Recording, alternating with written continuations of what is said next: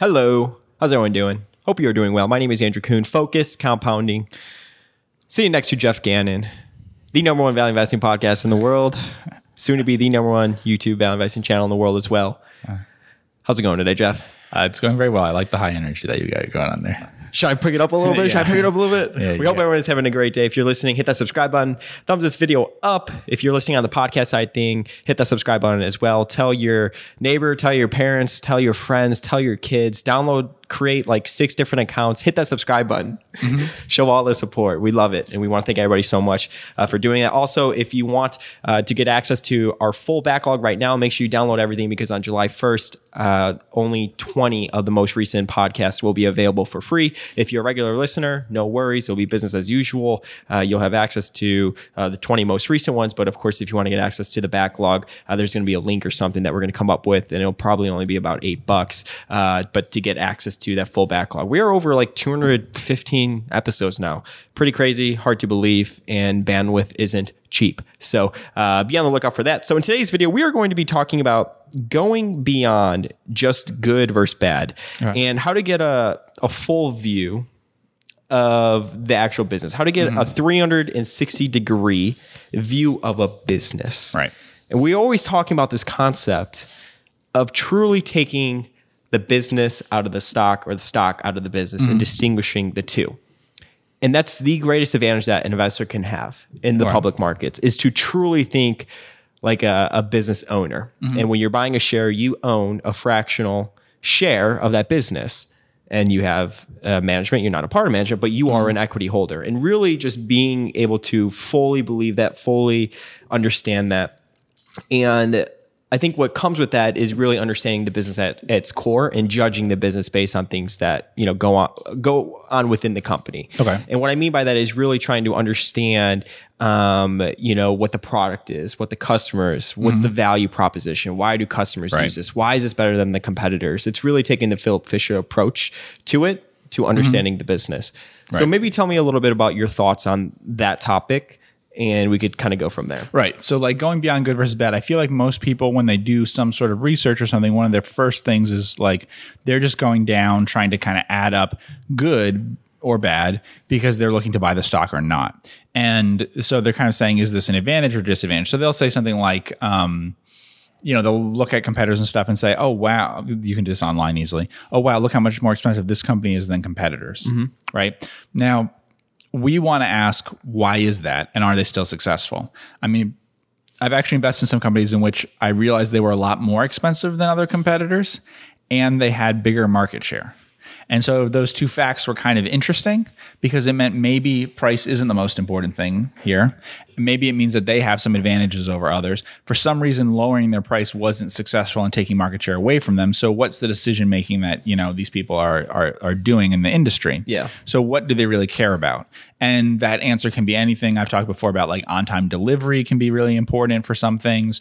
Customization can be really important. Sometimes the all sorts of different things like that could be more important, especially if you're like a lower cost, lower of the total expenses of your client. So, let's say that you're providing an important service, but that service is 1% of the cost of the business for your client. Then that often is things that aren't priced matter a lot. Sure. Now, on the other hand, if you're putting up a structure that's mostly steel and you're buying steel, then even all sorts of great service and stuff on that's going to make it very hard for you to differentiate on anything other than price. Right, like Berkshire sold men's suit linings and stuff. That's a pretty meaningful part of the price for the suit maker, and it is not something that it's easy for a relationship between that company and some other people to mean that you're going to have other things besides price. So we wanted things like what do you compete on? Who's your target market that you have? Right, you can't have everybody. I mean, there are some businesses where you have everybody, basically search engines and, email, free email things and stuff. But of course, if you charge for them, then you couldn't have everybody. But maybe if you did charge, you could get some small percentage of people who are interested in something that's different from that, right? So things like that. And I think the main thing about that is, like I said, getting beyond the good bad thing to looking for like why would someone prefer you over someone else? Sure. With that understanding, and why did you organize your business this way versus some other way? And we've talked a lot about this because a lot of times, especially in 2020, you're seeing these businesses with freemium models. So what's the difference? Why do people pay for your product when there is pretty much the exact same product for free? Right. What's the value prop? Why is that? I mean, that's something that could really lead to, I guess, sort of this moat that the company could potentially have, or their competitive advantage, right? Trying to figure that answer out. Right. And usually it's easier to figure out once you have some understanding of customer behavior already. As an example, let's take Gmail or something, right? So it would have been hard to know that everyone in the world would be okay with their emails being used to generate advertising stuff targeted at them and things before that, because people would be horrified by that about their mail and stuff. But they're pretty relaxed about it as long as they get free email stuff. So it might not have been easy in the early days of the internet to realize that would happen.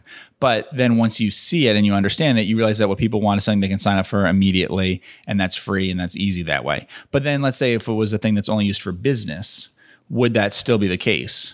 So like, let's say that it was an email thing and stuff like that, but that's only used for business stuff. Would a business be willing to pay a little bit of money to not be an advertiser supported thing for it? Like a corporation is a lot different than an individual might use even at home. The very same person, a CEO might be using Gmail at home and might prefer some sort of thing that, has more, isn't ad supported because it's not a free version for inside corporate communications or something like that. You know? So, but what is good and what is bad though?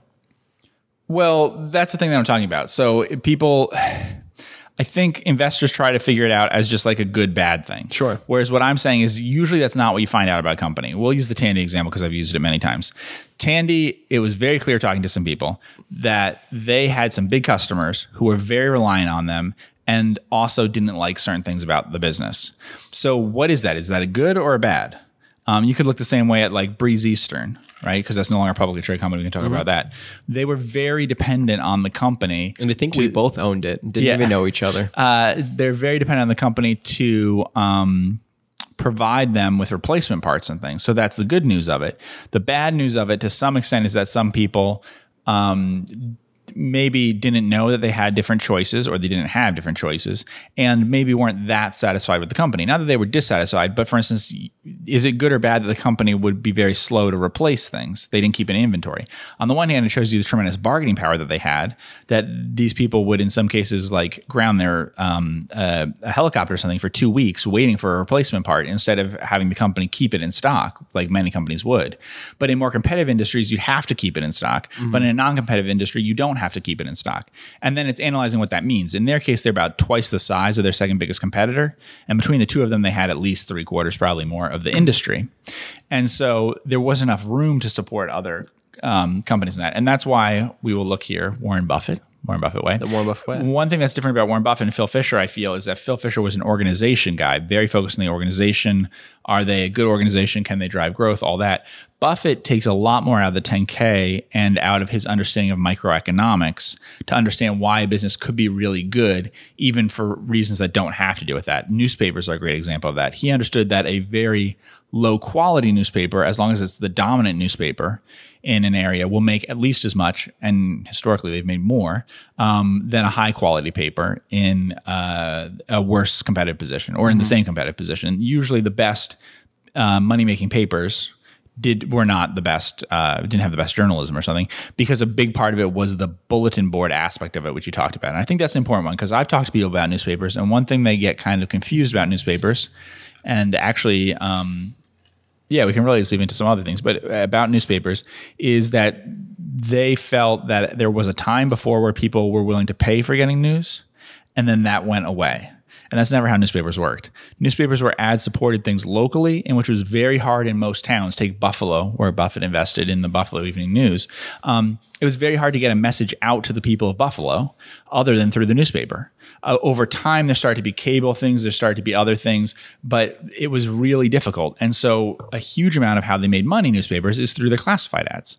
And so actually something like Craigslist or something is as much an explanation of what happened to newspapers as things that actually are about serving people news, because a newspaper's job was really to take people's eyeballs and put them on some ads that local people wanted, not so much about having people pay every day. Circulation was usually for most papers not enough to make them profitable. For news. So the idea that like in a sense, there was competition on two sides of that business. There's competition for the advertisers and there's competition for the readers. And I think because we're consumers is what happens to us, is that we only see the consumer side of it and we don't understand that. Like we were talking about Spotify or whatever. And I was saying something that's a little bit different than what some people were saying about like getting podcasts and things. And my point was it's a very expensive business model to rent other people's content on a royalty basis and play it. So whether that's Netflix with movies that they don't own or Spotify with music they don't own, that's usually a really bad business model because music publishing is a much better business than broadcasting music that you don't own. So you need to get some content from other things that's cheaper. You know? And so it's kind of like ESPN, right? ESPN can show an NFL game. I'm sure it brings in tons of people to watch it.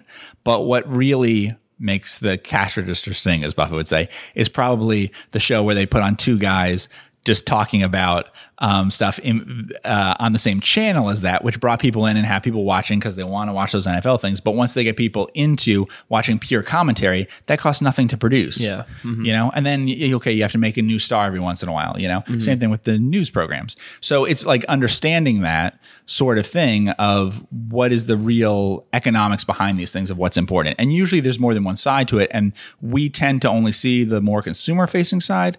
And then we tend to repeat the same stories and things about that. And I think the big difference is, so I always say that I think you have a great ability to read a 10K and really take the narrative out of it, right? The story out of it. And maybe it does come down to like a microeconomic perspective, because there's been so many times where we'll both read the 10K and you're like, I just need to learn more about the actual business itself. So it's like you read the 10K once and then you put it away, and then it's really like, okay, let's go see the product. Why do customers use this? You know, what's the value prop, like I said in the beginning, and try to understand it from that perspective. I feel like a lot of investors, they may read the 10K and they're just looking at it from a surface level of the accounting and everything in there, as opposed to the actual business itself. And that's why I think, you know, we've been talking a lot about doing Scuttlebutt. It's good to go and see this stuff in person, because it takes the 10K and just adds a story to it. Like, why are they doing this? You know, what are they spending money on? Where does their margin come from? Why are they able to achieve this margin? How could this business scale? And everything like that. You know, and just, you know, doing different sort of research online or in person. But, you know, a lot of what we do is also online. And I think it's knowing how to do good research. Yeah. The thing that concerns me the most with people is like focusing too much to the extent that $1 of sales, $1 of gross profit, $1 of profit is the same in their view, whereas how they got that is very different. Like in one kind of business, it's very sticky and everything. That kind of profit can be very strong, especially if it's some sort of spread that you're constantly making or something, versus making the same money some other way. Like I could talk maybe sometimes about, let's say, some businesses that I decide not to buy into or something. So like there was a business that was a pretty, that I would have written up for Singular Diligence based on the numbers, and I looked at it, but it was doing basically like debit card type stuff for college students. And I felt that the colleges were using them for a certain reason that I think I could understand and stuff, and looking into that. But I thought the students hated it, and I thought it was mostly a ripoff of the students and stuff like that. And so I didn't know in the long run, if students don't like this and they go online and say they don't like this and whatever, they are to a certain extent captive to the school. And if the school doesn't care and this helps them in any way, even if it just makes it doesn't cost them anything basically, and then gets rid of a headache, then maybe they'll keep doing it and they have a, you know, captive market there. But just because the organization seemed not at all concerned with serving students at all, as if they thought of them as their customers, you know? So then I would avoid that kind of thing. The same thing would be true if it was like, you know, when people talk about like you know, any sort of thing where it's difficult to see. I mean, usually it's an advantage if the customer and stuff is actually benefiting from it. That's not always the case, but it does help if the customer is getting substantial benefit from it and feels good about the relationship and stuff like that, versus cases where that isn't true. I've also talked about Gainsco before, and it looks great on the numbers that I've seen, but I do worry about it from the perspective of without getting to know management and stuff. I do feel that I don't understand well enough the business model if it's really just mostly about trying not to pay out claims that might be valid claims and things. And so I looked at reviews online, I looked at things in that, and the picture that the company presents and the picture that other people present is very different. And I don't know how to reconcile that without getting a lot more information about the organization or being some sort of expert in non-standard risk, especially for certain kinds of customers. And I don't know that enough to compare them to others. You can go online and find things like the complaints that they get versus others, and they stack up well against that for the state regulator. And we look at things for state regulators all the time for all sorts of stuff, government sources for all sorts of stuff, and put that together. I do read a lot of that kind of stuff. I've mentioned like that I kind of like the lime industry and stuff. And the reason is that I do regularly read like USGS stuff, which gives information about production levels of different things and how many sites they're at, and very long-term stuff, which are just government sources on things that can be very useful. Well, even like in this book is great because it really goes into detail. The Warren Buffett Way by Robert Hagstrom he was talking about, See's Candies, for example. Why did Buffett buy See's? So on the numbers, you could take out whatever you want from the numbers, but Buffett has always talked about these intangible qualities that make See's such a wonderful business, right? If you go home on Valentine's, he always uses an example. If you go home on Valentine's Day and you took the low bid on, chocolate or whatever, your significant others can be upset. And how it has such a deep ingrained, thing in the culture on the West Coast. Right, on the West Coast, certain parts of the country as well. Or Coca-Cola, for example. There's a lot of intangible qualities, and you could see it in the numbers that it's interesting. So I think the numbers is always a place where you start, and then from there, it's really trying to build a narrative around that. Why are they able to do this? Why are they able to? Why do customers use this? Why do they continuously come back? And kind of understand it from the customer standpoint. Yeah, and I think a really big one in that way for Buffett, which is different than Fisher and talking about the microeconomics, is you want to spend at least as much time, maybe more, on the supply side as on the demand side. Whenever I hear people talk about a stock and like good or bad or something, they say something like, well, demand for lithium will be huge in the next 15 years. Okay, how much supply is coming online? When we read the... So what does that mean? Okay, that's the danger. And that's why I worry about things like airlines. If people don't understand why sometimes people are more bullish on airlines and I'm more worried about it, or that Buffett's more worried about it, has to do with understanding the supply and the demand. Yeah. I'm worried that the supply couldn't be cut off fast enough, supply growth, in an industry that thought it was going to grow for a while. Meaning too many airplanes. Right. That if there's any demand destruction, then you're going to have terrible pricing because of the way pricing works in the industry. The same thing would happen in hotels and stuff too. I don't think they would be growing as fast. I think there's different ways that you could get supply out of hotels. I think there's all sorts of things like that, but still a problem. So certainly there's specific places that will have problems with hotels and stuff. But my example was sort of like, let's say people just have this attitude of like, okay, will air travel come back or not? That's not all that there is to it, because you're not loyal, except for frequent flyer miles and things, to a specific airline, and then the frequent flyer miles cause a problem for them. So it's a very commodity type business. There's strong incentive to price the last seat on the plane at a low price. There's a strong incentive for that, actually even stronger incentive in the cruise industry, but the cruise industry, I think, is better at constraining supply.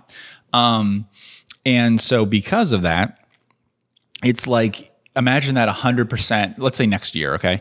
100% of the demand from tourists and stuff goes back, individual travelers, right? But then only 80% of business travel comes back, because that could happen. They start using Zoom and things. They don't feel that they need it for everything that way. It's not impossible that you could have only 4/5 come back at the same time that you were otherwise growing the amount of preparation that you had for like growth. You thought your industry was growing, say 5% a year or something. What that does is, because of the way the industry works, it's very different than some other industries. It's possible to reposition planes. There's too many of them. They can be very competitive, and so prices can fall. Compare that to lime. The demand for lime can drop 40% one year from the next. It barely affects pricing, because lime, cement, things like that. Basically, what are your choices? You have a couple choices nearby you. They're long-term players in the industry. They don't see, they're much better. Their reserves are much better. Lime reserves are much more valuable than oil reserves, for instance, because there's a danger with oil companies. They will keep pumping oil when they shouldn't, whereas the lime company just won't do that. Mm-hmm. So they won't price that way. So they are smarter about their long-term possibilities in that industry, and that's because there's greater like consolidation automation and rationalization, and the product is too heavy to ship versus its value. I talk about that all the time, about like how much easier it is to analyze a business that you can't ship it very far. So I think that the problem is that people are like, well, how the demand for oil will keep growing, or the demand for plane travel will keep growing, or whatever. Okay, it only matters to the extent that in a commodity industry, supply and demand grow at different rates. And so the supply side is really, really important. I'm always more interested in the industries where it seems like, well, maybe they'll be supply constrained in some way. Example is, okay, so how much has the demand for air travel grown over time, and how in the US, and how much has the demand for cigarettes grown? Cigarettes have shrunk, air travel's gone up. Guess which stocks have been by far the better business, right? Sure. Because cigarettes have been a much better business than airplanes, than airlines. Buffett actually talked about in the Berkshire meeting how many pounds of chocolate they had just sitting there, right? And like, what are you going to do with that? Of course, because he was talking about Easter chocolate and stuff that's wasted away. Sure. And that's even true, like we said, for fashion things and stuff like that. That's gone. For movies, I mean, some movie theaters were lucky that movie studios were lucky that way.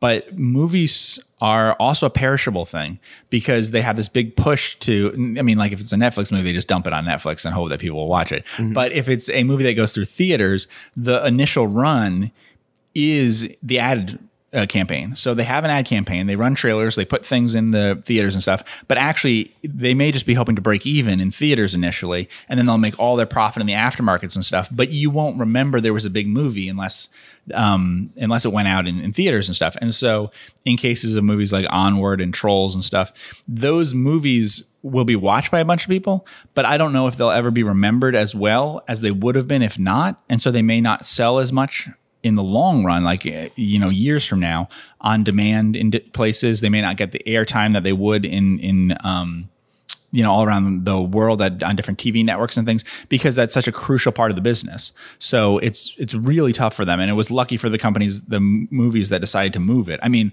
an example is like the James Bond thing. If they hadn't decided to move that, Jeff's favorite movies. My favorite movie franchise. If they hadn't decided to move that as early as they did, that would be a huge problem, because they try to launch that like all around the world with a great deal of fanfare, and it would be hugely harmful to the industry. Now, it's a franchise that eventually people would watch it and whatever.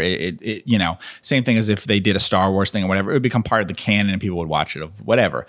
But it's significantly less valuable if it was launched when it was supposed to be during COVID than if it's moved to the fall or something. And even now, if there's further outbreaks and stuff, with enough warning, they can do different things of ways of distributing and whatever. But if you were unlucky to be one of the movies that was launched in the first few weeks of a shutdown, that was devastating to you, because you'll never get back that juice that you had in terms of the buzz in the public from it. You can never create that word of mouth again and stuff that was all built up for launching it. That's what they do. So you got to read the book That Will Never Work about Netflix. Okay. And he gives a point in there. He says, if your first launch fails, just relaunch. Maybe it's kind of same with movies as well. Well, we talked about that with what's the book? Quench Your Own Thirst. Yeah. Same thing. Basically angry. Yeah. They've had Orchard's like twice, right? Yeah. They've done two things. They did a tea thing and Angry Orchard thing that with somewhat different stuff was successful, and then was not successful, and they were just launching it. But that's the thing where they believe that demand for it exists, and then like it didn't work out, and so they keep doing it, but they're believed in it. That has happened quite a few times. It's like if you see a local restaurant, they have a sign on there, grand opening, and 4 months later they still have like the same sign up, grand opening. That's kind of funny. So then what should the investor focus on then? I think understanding the business and its uniqueness. So understanding a few things. One, understand the industry. I've said before, I think half of the value of the stock really is understanding the industry. You should spend half your time on the industry. And then understanding the positioning of the company in the industry. IKEA and Nebraska Furniture Mart are furniture stores. They're not selling the same thing exactly, and their model is different from everybody else's model, and they're each unique. So you want to study that as opposed to the others in the industry, like where do they fit in and stuff. When we talked about freemium and like premium type stuff, usually there's someone who's very focused on the premium side of things and someone who's very focused on the free things. Sometimes there's someone who's focused on signing up millions of individual users and someone who only wants to serve tens of thousands of corporate users. Those are very different things. A lot of times I ask things about sales things. What's the sales cycle? is a very common question I ask for things like for instance, with banks and things like that, for commercial industrial lending and stuff, it's often a very long sales cycle. And they'll say that from the first time that someone in their organization had contact with someone in an organization that eventually became a major depositor and borrower can be several years. Sometimes it's 3, 4, 5 years that they knew someone there before they actually had a big relationship there. Ad agency things, sometimes they get pretty small clients that grow over time and stuff, and they get more and more of their business over time. So the day one thing is usually not a critically different thing that they got one little business win. But over time, it matters a lot. But it depends on having constantly people being aware you're there and your possibility. And then eventually you get a moment that you can pitch something, you know? Cool. Well, I want to thank everybody so much for tuning in with Jeff and myself. Hit the subscribe button on YouTube and on the podcast side of things. If you want to use the service that Jeff and I use, the website, quickfs.net, and you sign up to get historical financial information, pull the financial models of companies, make sure you tell them that you came from Focus Compounding. I want to thank everybody so much for tuning in with Mr. Jeff and myself today, and we will see you in the next podcast.